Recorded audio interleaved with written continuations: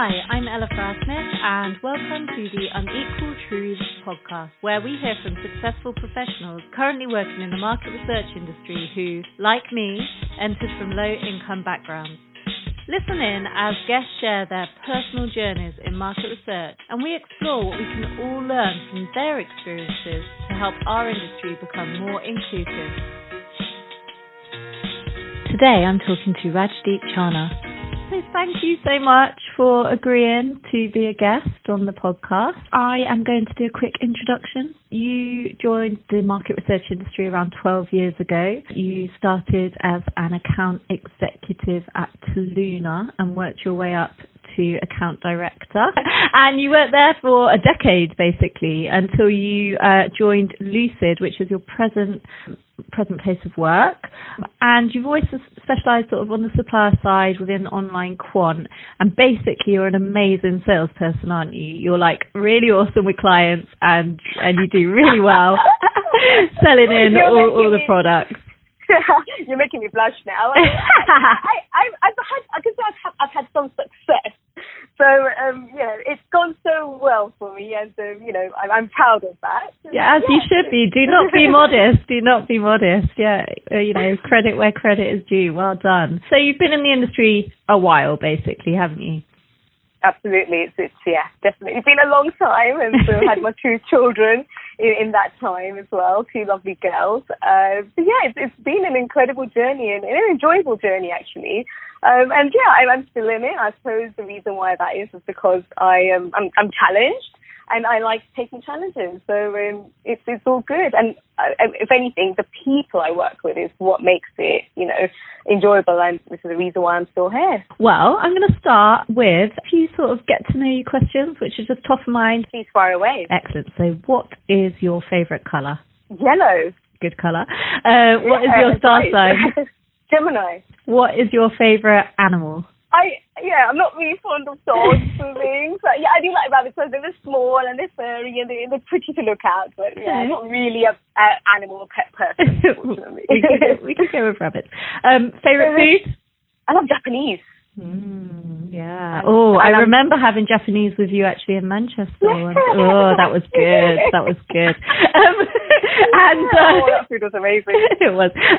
Who would you want to play you in a movie of your life? Oh my God, Angelina Jolie in Salt. That's a good film. So someone very that's confident and powerful. And finally, what superpower would you like to have if you could have a superpower? I want to fly, just to get places quickly.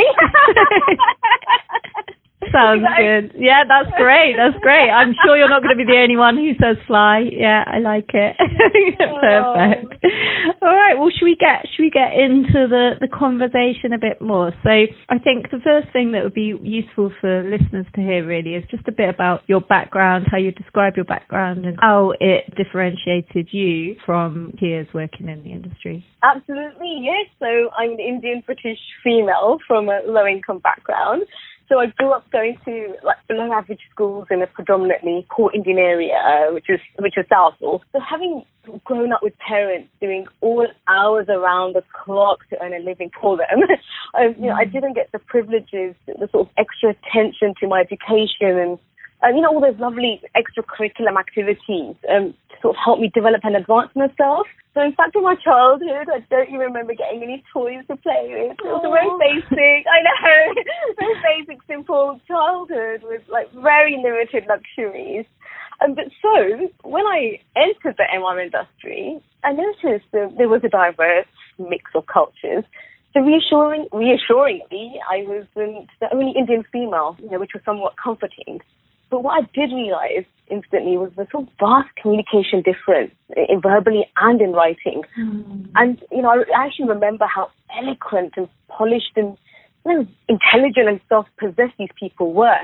That really stood out to me. And I think that perhaps was a bit intimidating at that point anyway. So I recognized most of these people had received very good education and had all come from high income backgrounds. Also, most of the leaders and staff were white. So I joined the sales team. So other than a new joiner that started with me, who I still keep in touch with, she's amazing, with similar background, there was no other Asian black males or females in the sales department. However, soon after, I started seeing a change. So that was interesting. What do you think provoked that change? I don't know. I mean, this is going back obviously 12 years ago, so perhaps, someone may have enforced them that, you need to perhaps have a diverse mix. They must have realized that this is predominantly white. But yeah, I mean, interesting. I mean, it was a small startup at that point, it was a very new company at that point. But that's interesting to have realized that it was in the sales team, majority of them were white, and especially the senior leaders, so the MDs, the account directors, all the senior sort of salespeople were white. So myself and my colleague were the only Asian females in the department that had joined. And then after that, I remember them hiring an Asian male and then a black male as well. So I started seeing the change, which was it's interesting. Yeah, I mean, and so how did you feel, I suppose? And did you notice a difference as things began to change? Like, did that personally impact you, or did it make no difference? Yeah, I think at that point, because I was obviously, that little bit naive and young, I perhaps didn't notice it. And I think because I had joined with a colleague of mine who was from a similar background, I think that alone was so comforting. I don't know if it made much of a difference. So luckily, they were all amazing. But it was. I mean, the fact that obviously, the communication difference, yes, that did make a sort of difference. But at that point, I think I was so new and very junior, so it was all just trying to get my head around things. But looking at it now, gosh, this is the big thing, right? It shouldn't be done.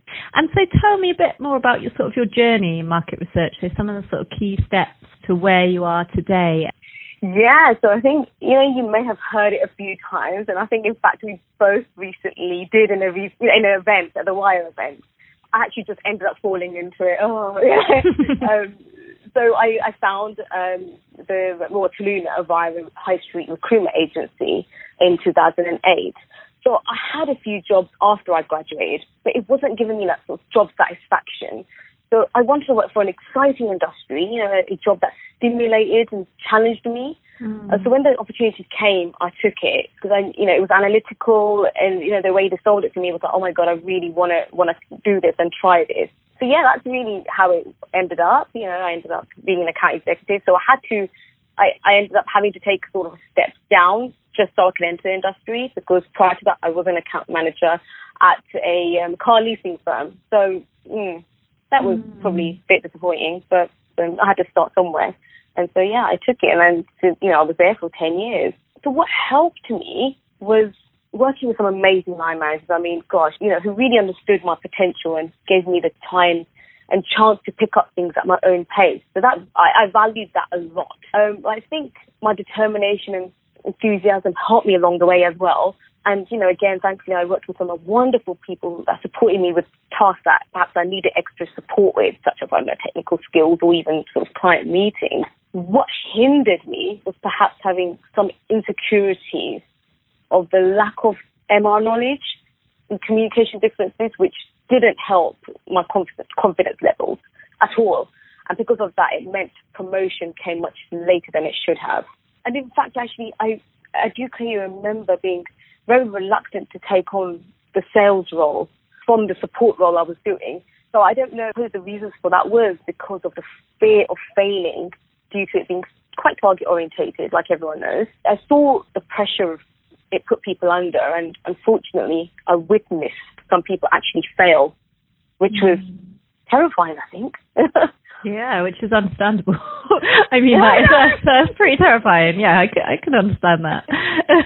So talk to me a bit more about this sort of confidence piece. So some other people that I've spoken to have mentioned this a little bit. And I suppose, I'm sure everyone at certain times gets a little bit of imposter syndrome or struggles with confidence. However, I think it's fair to say that people coming from lower income, that kind of background, it can also have an impact. And I just wondered the extent to which you feel like that was the case for you. Yes, confidence was really low at the beginning. It really was. I do remember this. I remember, it was just going in every day, especially in the first few months, was, oh my God, I wonder what I'm going to get challenged with today.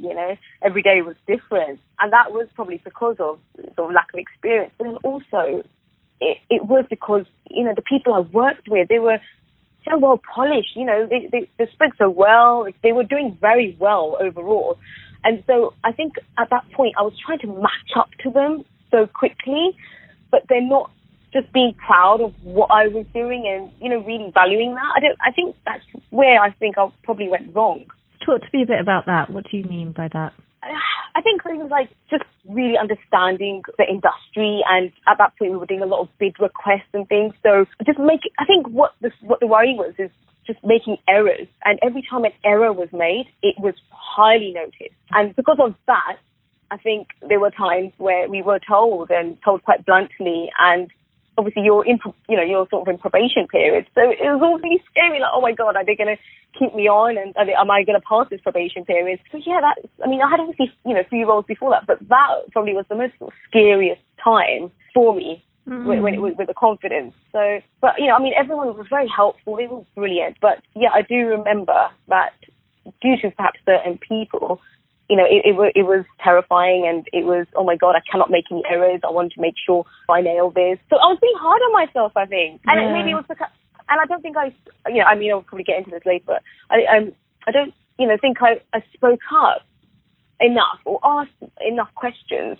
Yeah, interesting. And so tell me how you sort of managed to, because I don't know, do you still sometimes get lack of, feelings like that to this day? Is that something that still sort of haunts you occasionally, or have you managed to overcome? And I suppose the question behind it, I'll get there, is what helped you to overcome? Absolutely. I think now when I sort of look at myself, of course, the journey has helped me a lot. I do try to ask a lot more questions. I do try to learn from other people. I'm generally much more confident now, thankfully, because I think I've been in it for so long. I know how it works.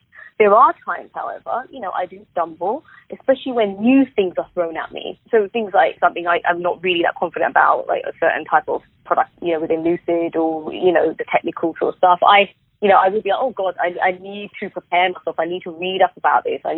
Whereas some people I've seen just naturally are gifted and just get it quite quickly. So with that, I do have to lean on a lot of people currently. But overall, I'm independent. I get on with things myself. I don't get micromanaged. I don't want to be micromanaged. Thank you. Yeah, who does? I don't know. Anyway, that's another conversation. But yeah. So for that reason, yes. The support is still there, and my line manager is amazing.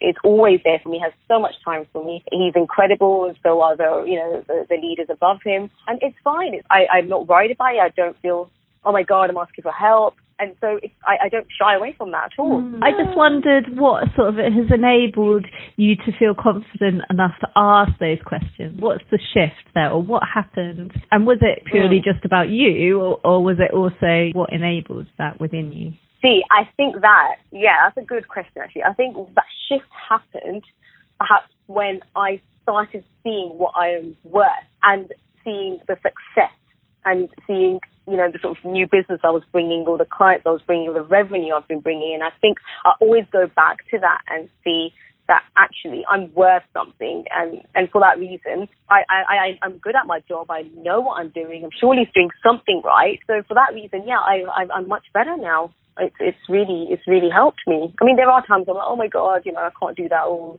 I lean on other people just to sort of cover. But most of the time, I'm good, and it's getting better.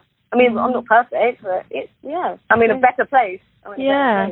And did you have any particular role models, or was there anything that helped you to get there? Yeah, I've worked with some amazing people. In Tuluna alone, I had around about 10 managers who were all amazing. There were a few key managers that I worked with that really helped me. And the reason why supported me is I think they got to know who I was, and they saw how much I tried, and they saw the dedication I put into whatever I was doing. In fact, I remember perhaps being the only one cold calling, whereas everyone else was so reluctant to do that. And so I think that one sort of advantage, or that one skill that I perhaps nailed, a lot of people weren't able to do that. So that made me that, that's got something special that not many people like to do. Okay. And how would you sort of describe your experience in the industry overall? Has it been easy to navigate? I would describe my experiences as a very positive, enjoyable overall. And, I have made some amazing friends along the way who I still keep in touch with. Being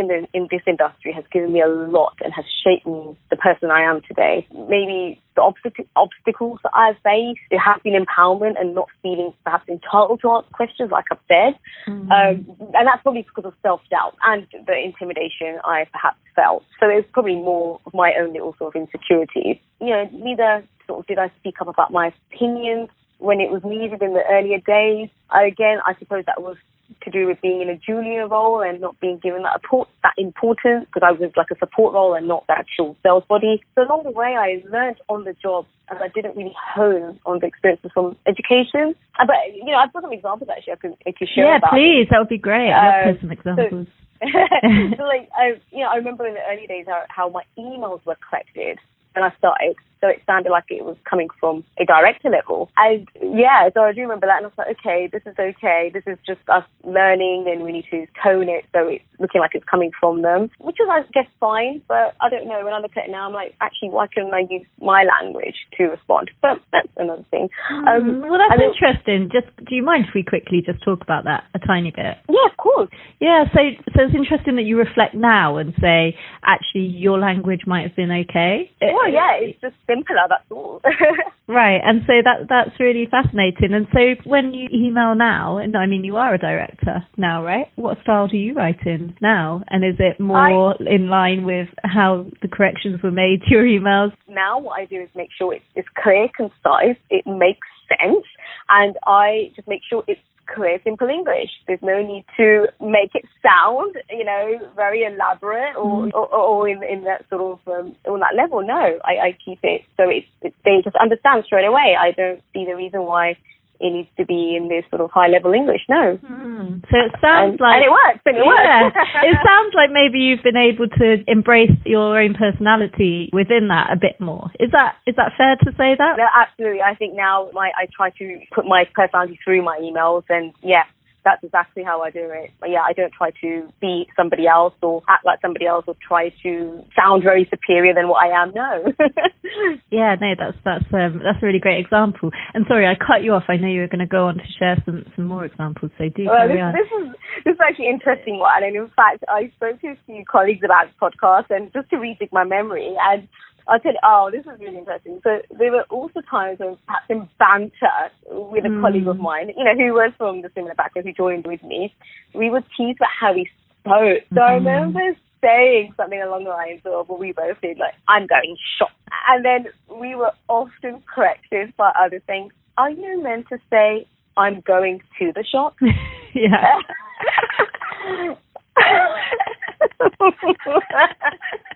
Great example. I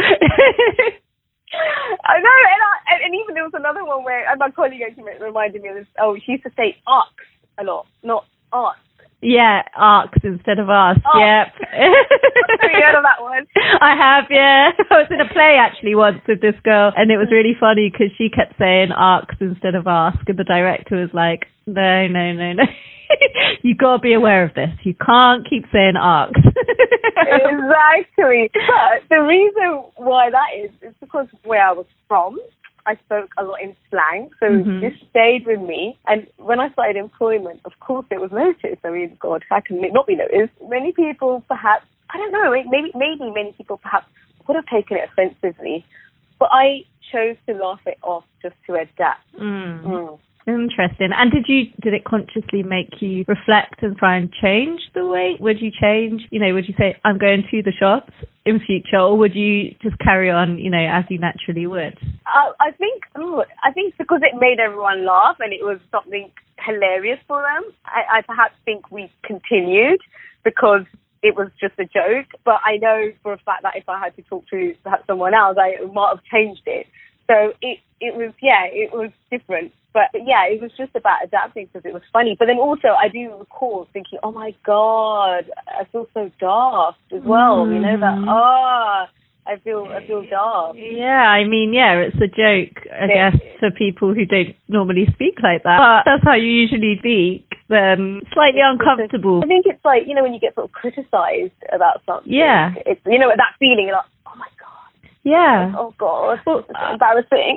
Yeah, I had a similar experience actually when I was at a drinks party, and there were a few people there, and one of my colleagues at the time decided to say, "Ella, why do you speak like that? Like, why are you speaking like that? I don't get it. You grew up in Oxford," and it's like, well, yeah, I did, but not like Oxford is. Yes, not Oxford. I definitely didn't go to university, and but yeah, and I didn't find it funny.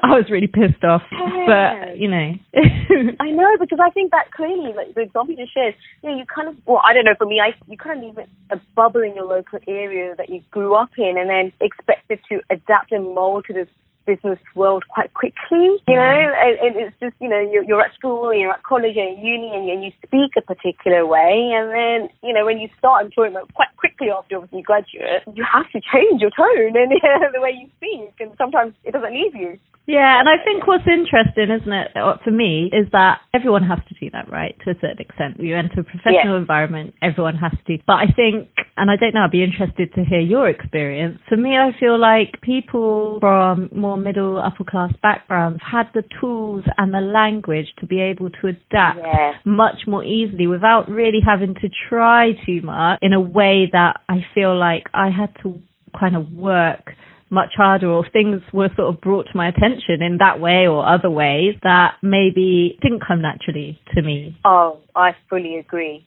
I absolutely fully agree. I think that's definitely probably a disadvantage for me, and as you said, for yourself as well, and perhaps a lot of other people, working much harder to sort of match that level of these seniors that I was working with. Absolutely, I agree. And did you have any other examples you wanted to share on that one, or should we move on? Oh, you got these examples, don't you? I do. They're great. Yeah, that's it, because they bring them to life, I think, for people, and especially people who haven't entered from a more diverse background. These are things that they aren't necessarily going to be thinking about, or aren't even particularly aware of, and why would they be, right? So I think it's so interesting just to hear how can be quite small things on the surface.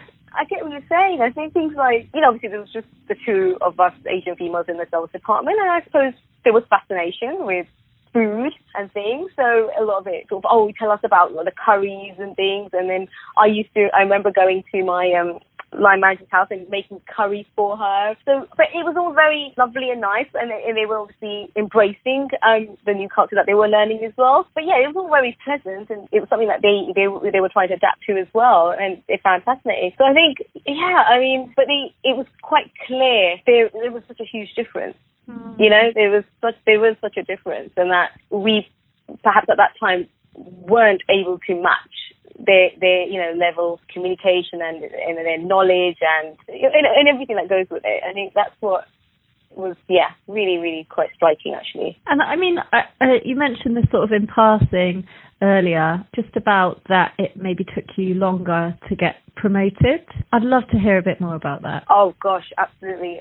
With that, I think it took me a bit longer to understand things and gain the knowledge of the industry, because I had to work harder and I had to constantly prove myself. So because I didn't speak up a lot, I wasn't outspoken at that point, and I was just going by doing the daily job. I perhaps didn't ask for a promotion when I felt it was necessary. So I think when it all happened was when I was pretty much released, and it was like, right, I can't hold you down anymore, and you have to do this. So it was based after 2 years, I remember, after it's like, right, you have to now try to do this. So yeah, it was daunting. I remember it being very daunting. But yeah, it took a while. It definitely took a while, and it certainly hindered. Anyone else probably would have got promoted much sooner. Did you see others? Definitely. Yeah. Did you see others getting promoted sooner around you? At that point, obviously, because we were a new startup, it was steady. They weren't keen on doing promotions quite quickly. But as time went by, and I'm probably going to get to this after, is because of the fact that I chose to make a family, that made a difference, and that definitely impacted me on promotions. Interesting. Okay. And would you say that you feel like you can join in and sort of actively be in the industry with a voice? Yes. Now, recently, I mean, especially with Lucid and what they offer to be independent, to do what I want. So recently I've been making a conscious effort to attend, most MR businesses, social events like Wire that, I arranged and I attended. And this is the way I'm trying to be heard, seen, and networked. So yeah, presenting is probably not my preference. And because it's a one-way conversation. So due to my personality, I prefer, sort of networking and going to these events and doing sort of pitches that way. So yeah, when I started, it was perhaps a challenge to do things like that. But however, I've learned to overcome it, with the help of my predecessors. So in terms of a voice, that I gradually managed to sort of grow that and develop it and learn that there's no need to feel fair. And it's interesting you talk about joining Lucid and sort of being given the autonomy, I suppose, at the company to do it. I don't know really much about the makeup of Lucid. Is it a diverse company? Lucid is the most diverse workplace I have ever seen. They are incredible. I mean, we have Asian female leaders, we have Black leader as well. We have Asian females in sales. We have Pakistanis. We have all different ranges. So I think Lucid are just amazing in adapting this and making sure they are enforcing it. So yeah, I'm just so happy to be part of it and just to talk about it more and more. And thankfully, things are changing. So from when I started, anyway. Yeah, absolutely. And so that's really fascinating to me, right? That you're working in a sort of very diverse company with diverse leaders, and I wondered what that difference really makes, what it feels like for you as an employee there. I feel free. I feel independent. I feel I am who I am, and therefore I don't need to constantly prove myself. I know my worth. And I certainly get respected for it at my new workplace anyway. Everyone values you for who you are. I'm a mother of two, so obviously I've got, lots of responsibilities as well, and they give me the flexibility. They really know me. They know what perhaps my strengths and weaknesses are, but they will never, ever criticize me or put me down. Or I'm just so thankful to be working for an organization like this. And any issues, I will freely tell them, actually, I'm not happy about this, or, this is good. Or I feel like I'm always being heard. And whether that's because of, I don't know, my background, or everyone is treated equally there. That's another thing I have to give. No one gets any preference. That's really great to hear that there's companies doing well within the industry. Like Lisa said, that I'm really pleased to hear that, and I'm really pleased for you as well. Thank you. Yeah. So we've talked about not getting promoted quickly enough, and maybe that's a way in which your background has hindered you. And I just wondered if the opposite could be said, if there's any ways in which you'd say that your background has helped you in your career. Yes, I think so. I think bringing in different perspectives, just having a different background. A lot of people get fascinated by that. Just being me, really, and just having a lot more to talk about, things like, sort of cultural things, ethnic things. People like that. And so whether that's just, internally or even externally, it's something that I share often. And I think because of my background and the fact that I'm probably a bit different to a lot of Asian females in sort of MR sales roles, I think that has helped, yes. I think so. Yeah, I think it has. In terms of, I don't think my background necessarily has impacted on my career progression. So I think it's probably more because I'm a female and decided to make a family is where I may have been held back, so, which is a global issue, right? It's not even, but at the same time, which was really interesting. I mean, but interesting actually, having taken 2 maternity leaves, it did impact my career progression. I recall being on the same position actually with another colleague when I returned back from maternity leave, and he literally been promoted twice in that time, whereas I had to take a demotion because I needed to be part-time. So that was a bit of a slap in the face. Sorry. Yeah, absolutely. But then, I've been so fortunate, very quickly I was lucky to have found a company that offered me the right job level. I didn't have to take a pay cut or lose my position. Greatly appreciate that it offered me flexible hours, 4 days, which doesn't even exist, in the role I do. honestly doesn't. And, who valued me because of the skills experience that I had obtained. And they didn't even force me to take a step down to, with all those requirements I had, which I'm so thankful for. So, yeah, but yeah, why should we be impacted by having a family? So yes, really great there are companies out there where that doesn't play a factor, but equally annoying and outraging that there are places where that does happen. And it's interesting actually that you mentioned being a woman. You've got a few things going on really when it comes to diversity. And I don't know how possible this is. I think this is quite a challenging question really, but you said quite firmly there, being a woman, that I can really clearly see that has disadvantaged me. And I just wondered if you could draw distinctions between the low income background versus not being white versus being a woman, and whether there were any other kind of subtle distinctions. Yeah, there's one. I mean, talking about obviously this example I shared when, came back from maternity and then noticed this chap had been promoted a couple of times. And why? When I think about it, I think actually he was privately schooled, he was white. But I think those elements do make a factor. And again, I think it's being female and the fact that I decided to have a family. Maybe the worry was that I was going to go have another baby again, which then doesn't help with productivity and obviously revenue generating for the business. So there are some things that do sort of, I do think, wow. And someone being in an organisation without having to take a break, yes, they're loyal. And obviously, well, not that I wasn't loyal, but they are easily able to go up the ladder, especially a male. And in that organisation, the leaders were very male heavy as well. So I think gender, fascinating, gender and good education from a higher income background. Yes. Yeah, interesting. Okay. And would you say there are anyone listening, I suppose, to this podcast who is not coming or not in the industry from a more diverse background? Are there any kind of blind spots or things that you think they might not notice or might miss in terms of the experiences of someone in the industry from a diverse background? Yes.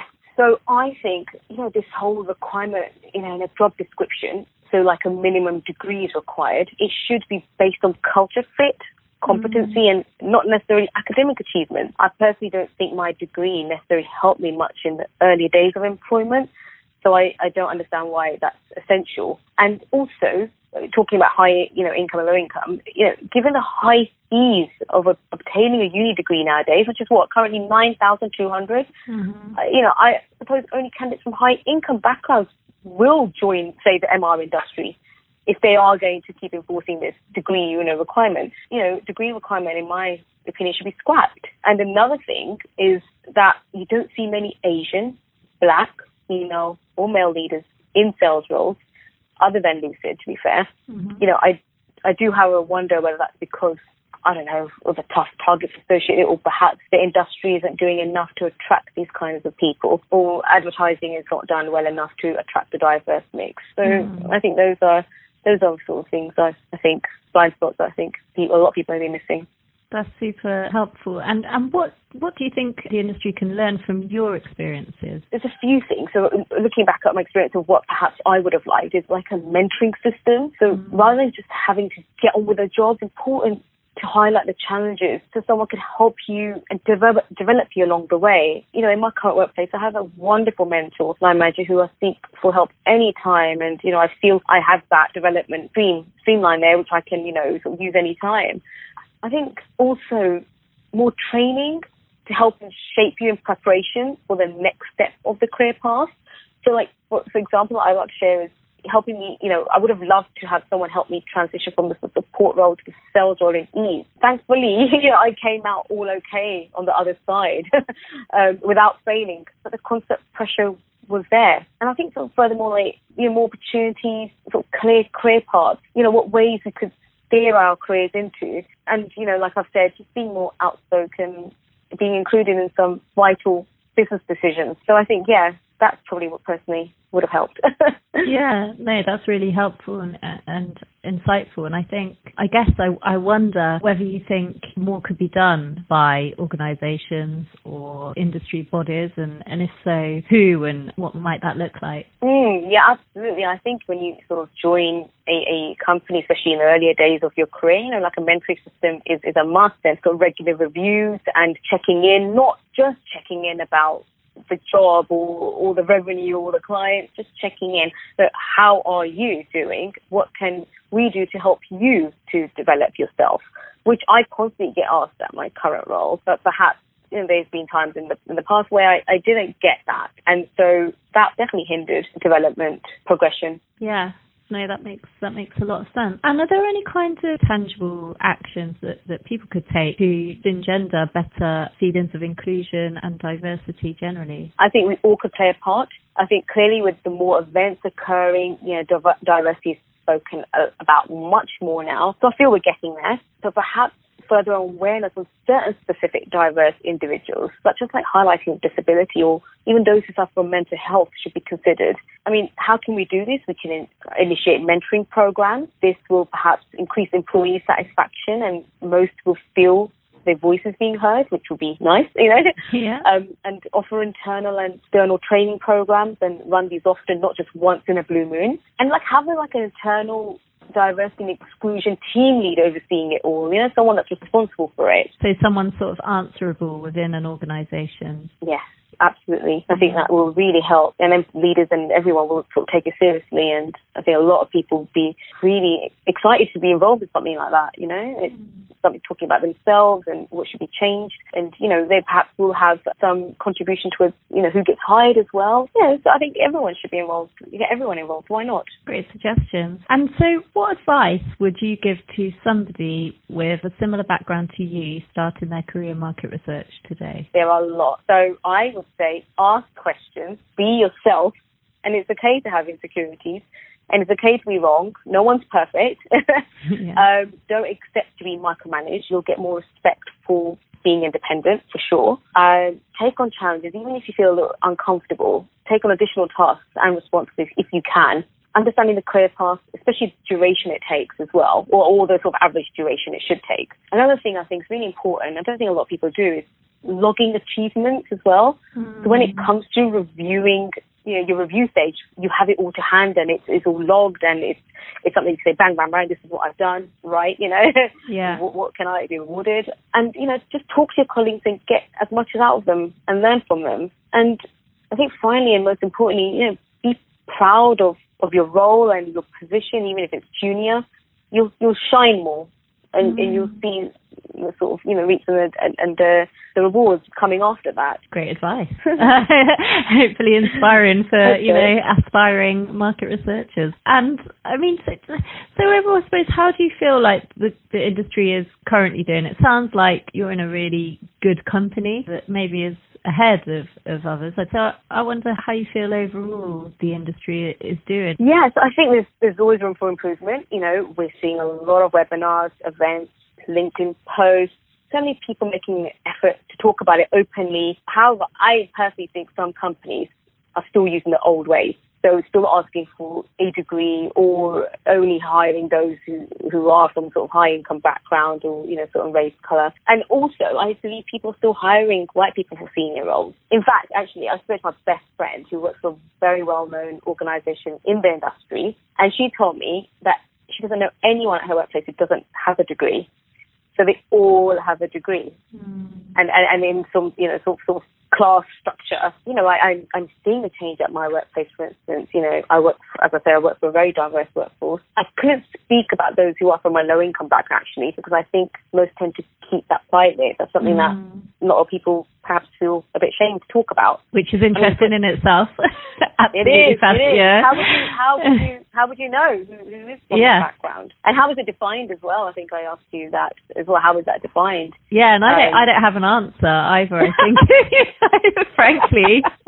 It's not simple, is it? It's not simple at all. It's complicated and complex. And I think what's interesting about these conversations on the podcast is it gives a space to sort of unpick that a little bit and look at the experiences and just see what it feels like. But that sort of sense of shame or feeling like you want to hide that from people, I think that's fascinating. I think it's quite prevalent. I don't know how you feel. Absolutely. There is a lot of sort of shame, but even, mental health as well. I mean, that is obviously diversification. And with people who suffer from mental health, they are so ashamed to talk about that. I mean, talking about this pandemic now, a lot of people must be struggling with anxiety, with, sort of breakdowns quite often.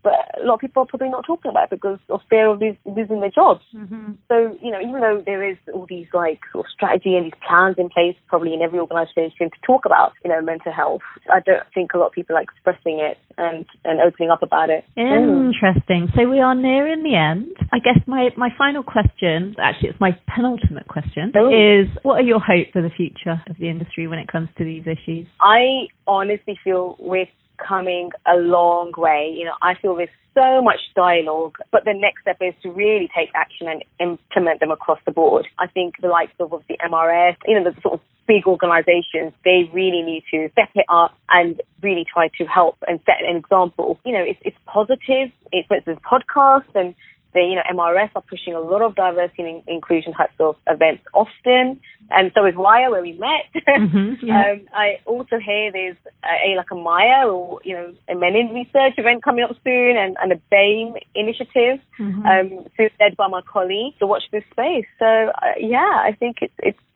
going the right way. I mean, how do you feel?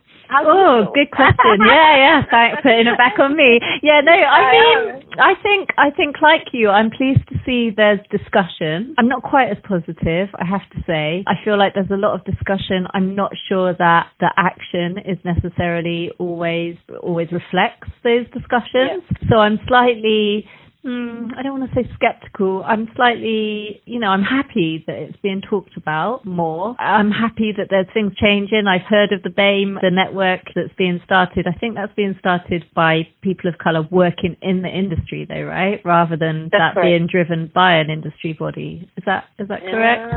Interesting. Yeah. So, I feel like the onus maybe is more on people from diverse backgrounds having to sort of fight the cause as opposed to it being an issue. And it makes sense, it's systemic. These issues are long held, but it doesn't mean that that's an excuse. And I think that because they're uncomfortable issues often, I think there's a bit of approach avoidance going on, and actually I would like to see more action than talk, but I'm happy there is talk still. So I don't want to be too negative, but I mean, from when I started to hardly hearing much of this to what I'm seeing now, there's definitely a lot of talk, and yes, I agree. The next step is just take action, implement them, and I think that the big organisations and big actual leaders need to do that. Agreed.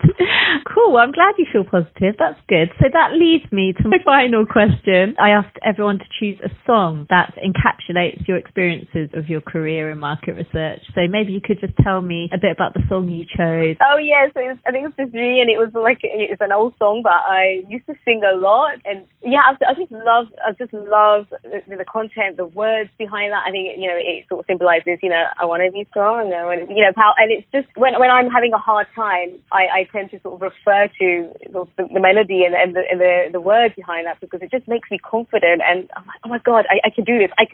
Anytime I feel low or down, or oh my God, I need to push myself, I hear that and I'm like, wow, this is kind of giving me the uplift. Love it. And hopefully our listeners will feel that too when I play some. So thank you so much, Reg. That's been super interesting, super helpful. I've loved having you as a guest. Oh, wonderful. Thank you so much. Listen as your day unfolds. Challenge what the future holds.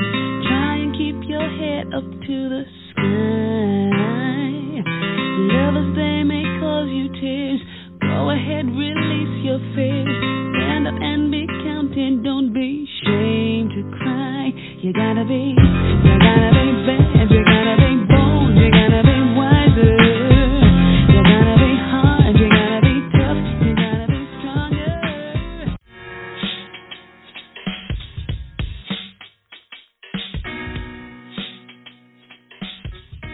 Thanks for listening, and join me next week when I'll be speaking to Stephen Lacey, founder of The Outsiders.